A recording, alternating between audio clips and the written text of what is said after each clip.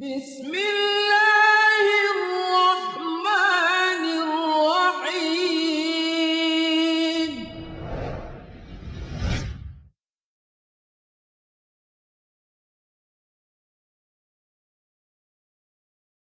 بسم الله الرحمن الرحيم. الحمد لله رب العالمين، وأصلي وأسلم على سيدنا محمد وعلى آله وصحبه أجمعين، وأشهد أن لا إله إلا الله وحده لا شريك له، وأشهد أن محمدا عبده ورسوله. Continuing with the verse number 25 of chapter or Surah Amma, the Prophet sallallahu alaihi wasallam,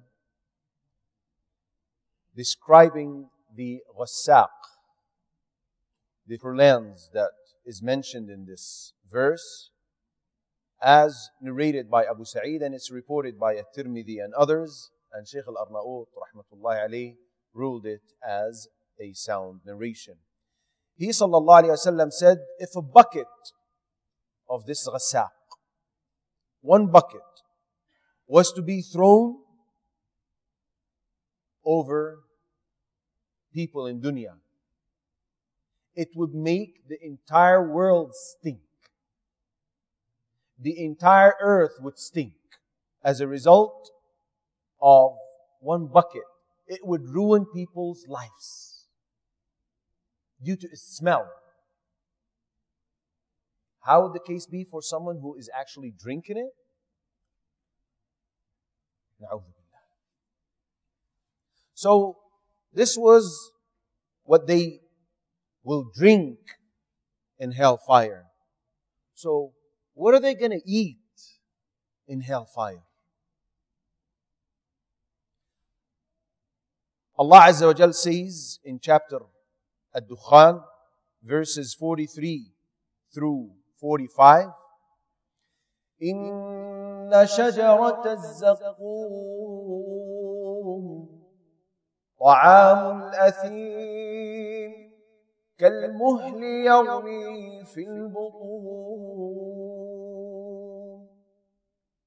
Which means, indeed, the tree of Zaqqum is food for the sinful, like murky oil. It boils within bellies.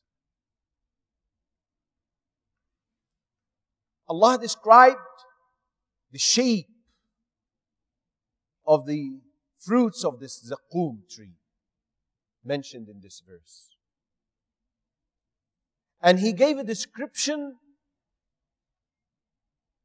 that has a very strong negative impact on people.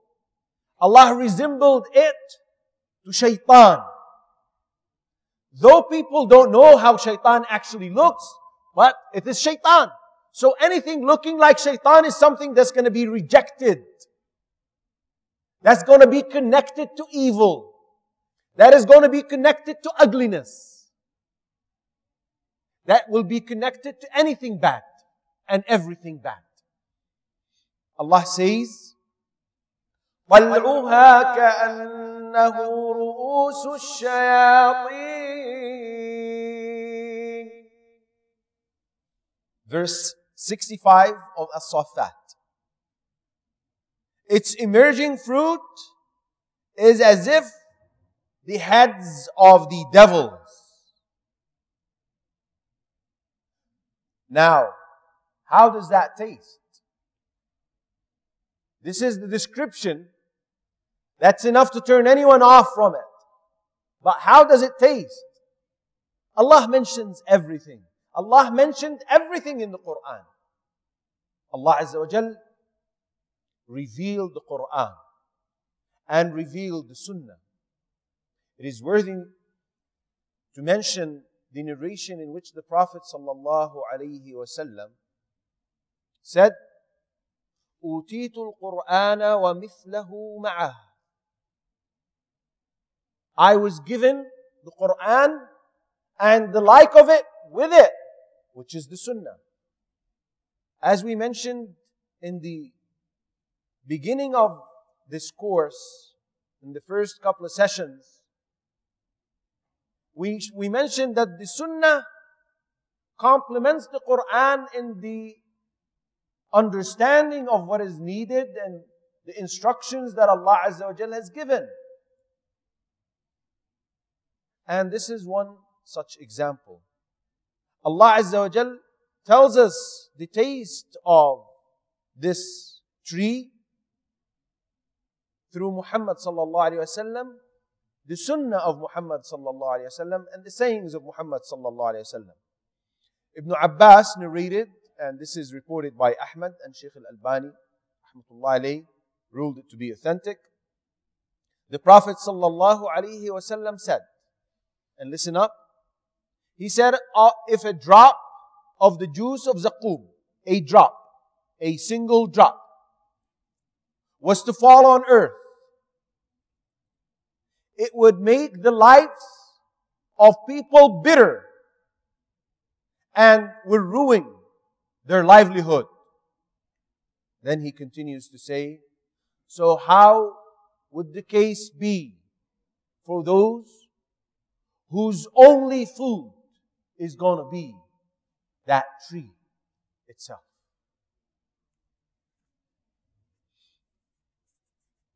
With regards to this Zaqum, Riyah al-Qaysi, one of the pious predecessors from our Salaf, may Allah have mercy upon him, was given food one day. So he ate a little bit and then refrained, stopped eating. So the host gave him more food and he said, I haven't seen you eat enough. Why don't you eat more?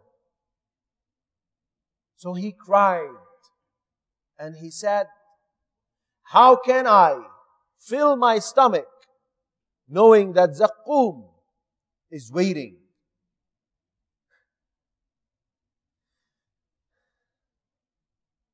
The man took the food away and he said, you live in a different world. Meaning, your concern is different than normal people.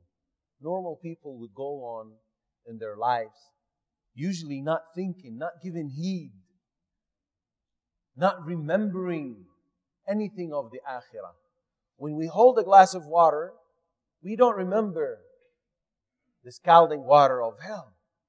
When we grab a bite to eat, we don't remember Zaqum and work on protecting ourselves from having it becoming our food.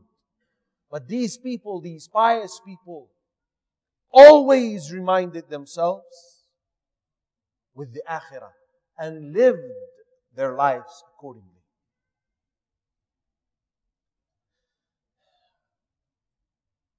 Allah says in verse 26 of Surah Amma, جَزَاءً وِفَاقًا. What they will be suffering from, food, drink, heat, smoke, what have you, all of that, Allah is saying that this is an appropriate recompense. They deserve that.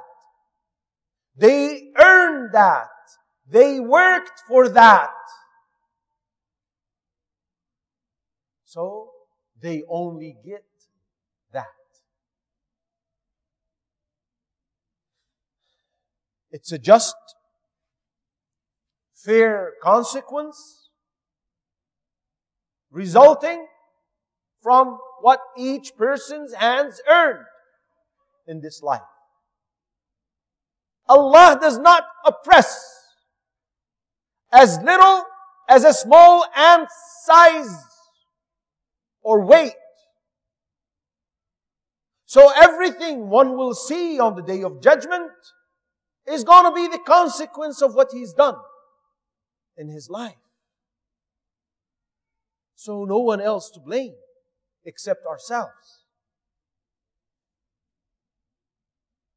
And Imam al-Baghawi, rahmatullah alayhi, says, there is no greater a sin than associating and disbelieving in Allah. And there is no punishment severer than hellfire, and therefore this is in return for this, for the disbelievers. As for the sinners of the believers, it is a consequence of their heedlessness, their negligence to the commands of Allah Azza wa Jalla. They did not glorify Allah when one sins. He does not glorify Allah whilst he's sinning, because had he glorified Allah, he would have refrained immediately. Even if he would have weakened and sinned. He would stop and refrain and say, no, Allah Azza wa Jal is greater than me disobeying, displeasing Him subhanahu wa ta'ala. So in other words, this verse is simply telling us, you get what you earn. And what you do, you will see the consequence of. And you will be dealt in accordance to how you lived and how you acted and what you said and what you intended. Let's give 2 examples materializing this. Al-Hajjaj was a tyrant. He was a ruler, or a governor rather, a Muslim governor, who was an oppressor. He killed more than 120,000 Muslims. And it was reported that in one go, he killed 40,000 in the Haram. Right? And he used to long for bloodshed. He was just bad. Plain and simple, he was bad. He was evil. And one day he wanted to kill Sa'id ibn Jubayr. This righteous scholar. So he started mocking him and said, Sa'id, you choose how you want me to kill you. So Sa'id looked at him and smiled and he said, no, you choose how you want to die. Because as you kill me, Allah will kill you.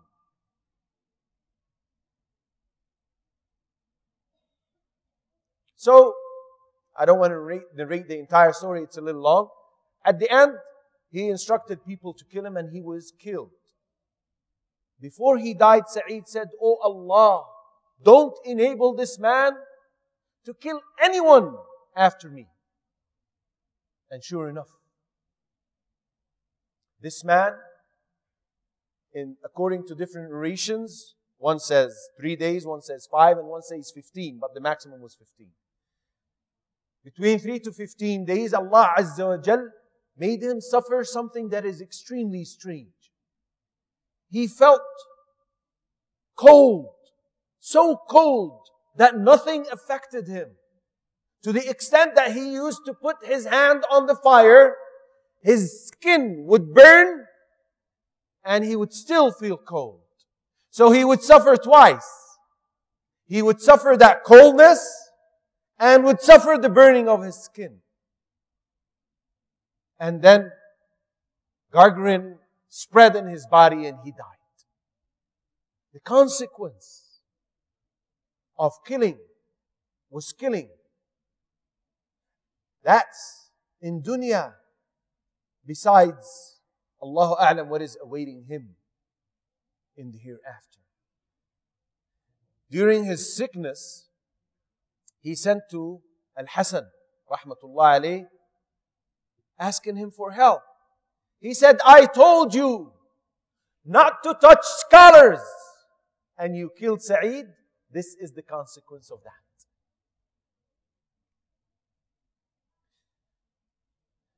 Before I give the second example, Abu Dharr, may Allah be pleased with him, and this is reported by Abu Nu'aym, and Shaykh Al-Albani ruled it to be a sound narration, said that the Prophet sallallahu alaihi wasallam said, just like thorns do not yield fruits, likewise, sinners will never be admitted into the abode of the righteous. There are two paths. Each path leads to the place of its dwellers. So whichever path you choose, whichever path you decide to take, would lead you to that. Meaning either to the abode of hell or paradise. So if one remembers this before he transgresses, before he oppresses his own body and his own self, by disobeying Allah Azza wa Jal, if one remembers and reminds himself that whatever I do here, I will certainly see the consequence of. If we are mindful of that, brothers and sisters, trust me, a lot of wrong things that we do, we won't do anymore.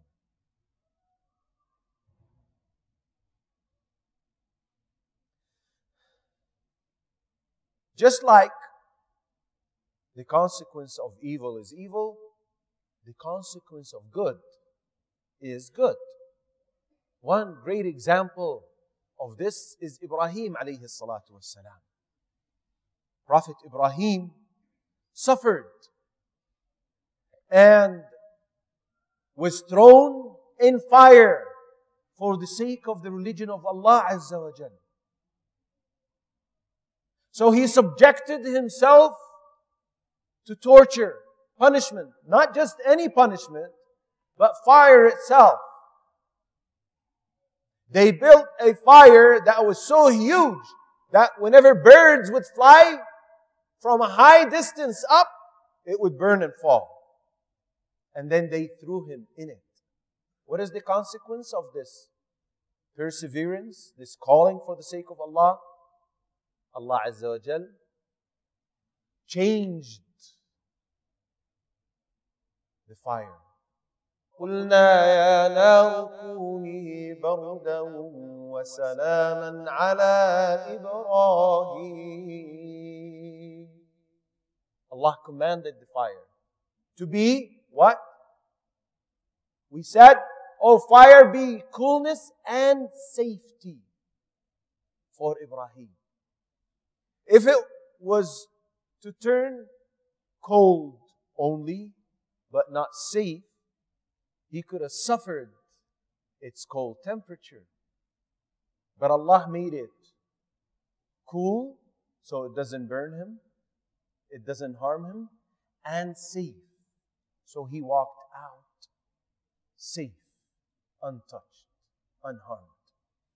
Again, the consequence of evil is evil, and likewise the consequence of good is good. We will conclude with this and resume in the following session, insha'Allah. Subhanak Allahumma bihamdik. Ashhadu an la ilaha illa ant. Astaghfiruka wa atubu.